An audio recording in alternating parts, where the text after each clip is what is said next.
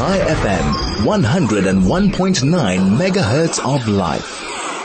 We're going to be looking at what's happening on the ground regarding United Hatzalah medical services. Of course, Israel is at war, and United Hatzalah, like any other organization, will need help in terms of medical supplies and medical needs. Joining us now to discuss this further, Raphael Poch, spokesperson for the United Hatzalah Medical Services. Raphael, good afternoon to you, and thank you for joining us.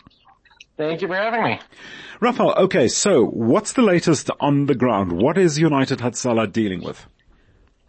Well, it's funny that you asked that. About 4 minutes ago, we just had rocket sirens across most of the country, including Jerusalem, the surrounding area where I live, and the Tel Aviv central area of the country and everything leading up to that.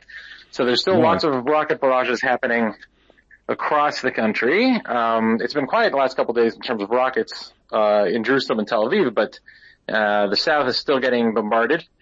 Lots of, sirens going off, a lot of rocket attacks still taking place. Our volunteers, we at the beginning of the conflict, we sent, on Saturday, a week and a bit ago, we sent 1,500 volunteers down to the south. We still have a presence there of several hundred, who are still monitoring and doing ambulance shifts all over the south, helping and assisting wherever needed. Thankfully, there haven't been too many injuries in the last number of days, because primarily most of the residents of the south and the Gaza periphery, Sderot included, have been evacuated. Okay. So there is a little bit of a Jewish refugee crisis happening. Thankfully, most of them are being cared for in hotels in Jerusalem or in the Dead Sea, areas that are a little further away from the Hamas capabilities of rockets in the south. And, if anything opens in the north, they're still relatively in safe areas. Okay.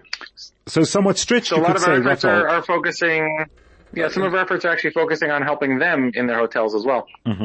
Okay, so sorry about that. I came in, I interrupted you there briefly. So, okay, you spoke about the south, briefly mentioned in the north, but certainly resources are being stretched, certainly with the war happening on more than one front. Well, the resources in terms of medical supplies, yes. In terms of volunteers, our volunteers are very well, I'd say the morale is very high, and there's a lot of people willing to help and wanting to help. Okay. And in spite of the fact that we've had 700 volunteers called up to the IDF reserves, Right.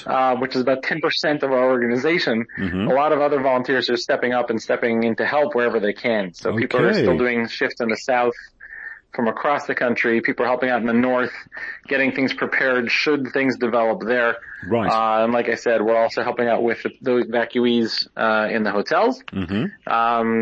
Muslim volunteers, Jewish volunteers, Christian volunteers, everyone's coming in to help out and lend a hand wherever they can. Okay. And in terms of supplies and, essential medical kits, well, if I can put it that way, how is United Hatzalah coping at the moment with that?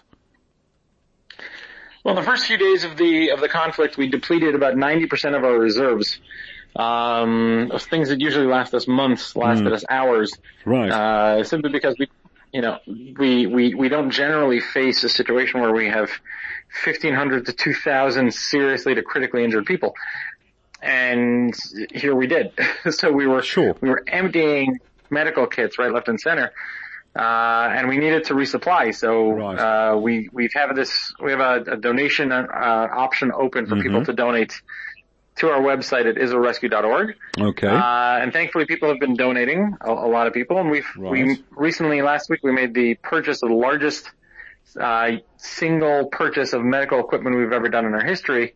Over $15 million worth of medical supplies were purchased. Right. We hadn't raised that much money yet. We're hoping to. Right. But we need to resupply everything that we had. Right. Equip all the volunteers around the country with continuous medical supplies, buy more for the future in case the situation continues to go on. And if it takes a downturn, or if the north, God forbid, if there's a front on the north, we need to be prepared for that as well. Raphael, okay, so I just want to confirm this address you've given. Is it Israel.org? Did you mention Israel.org? Is that where one can make donations to? It's israelrescue.org. Oh, Israel Rescue. israelrescue.org. And Yes. up till now, how's the response been globally? It's been absolutely incredible. People have come out of the woodwork to not only help in Israel, Right. With packing supplies, with packaging and delivering, Okay. but also from around the world in terms of donating. People have been requesting to donate from countries that have never donated to Israel before.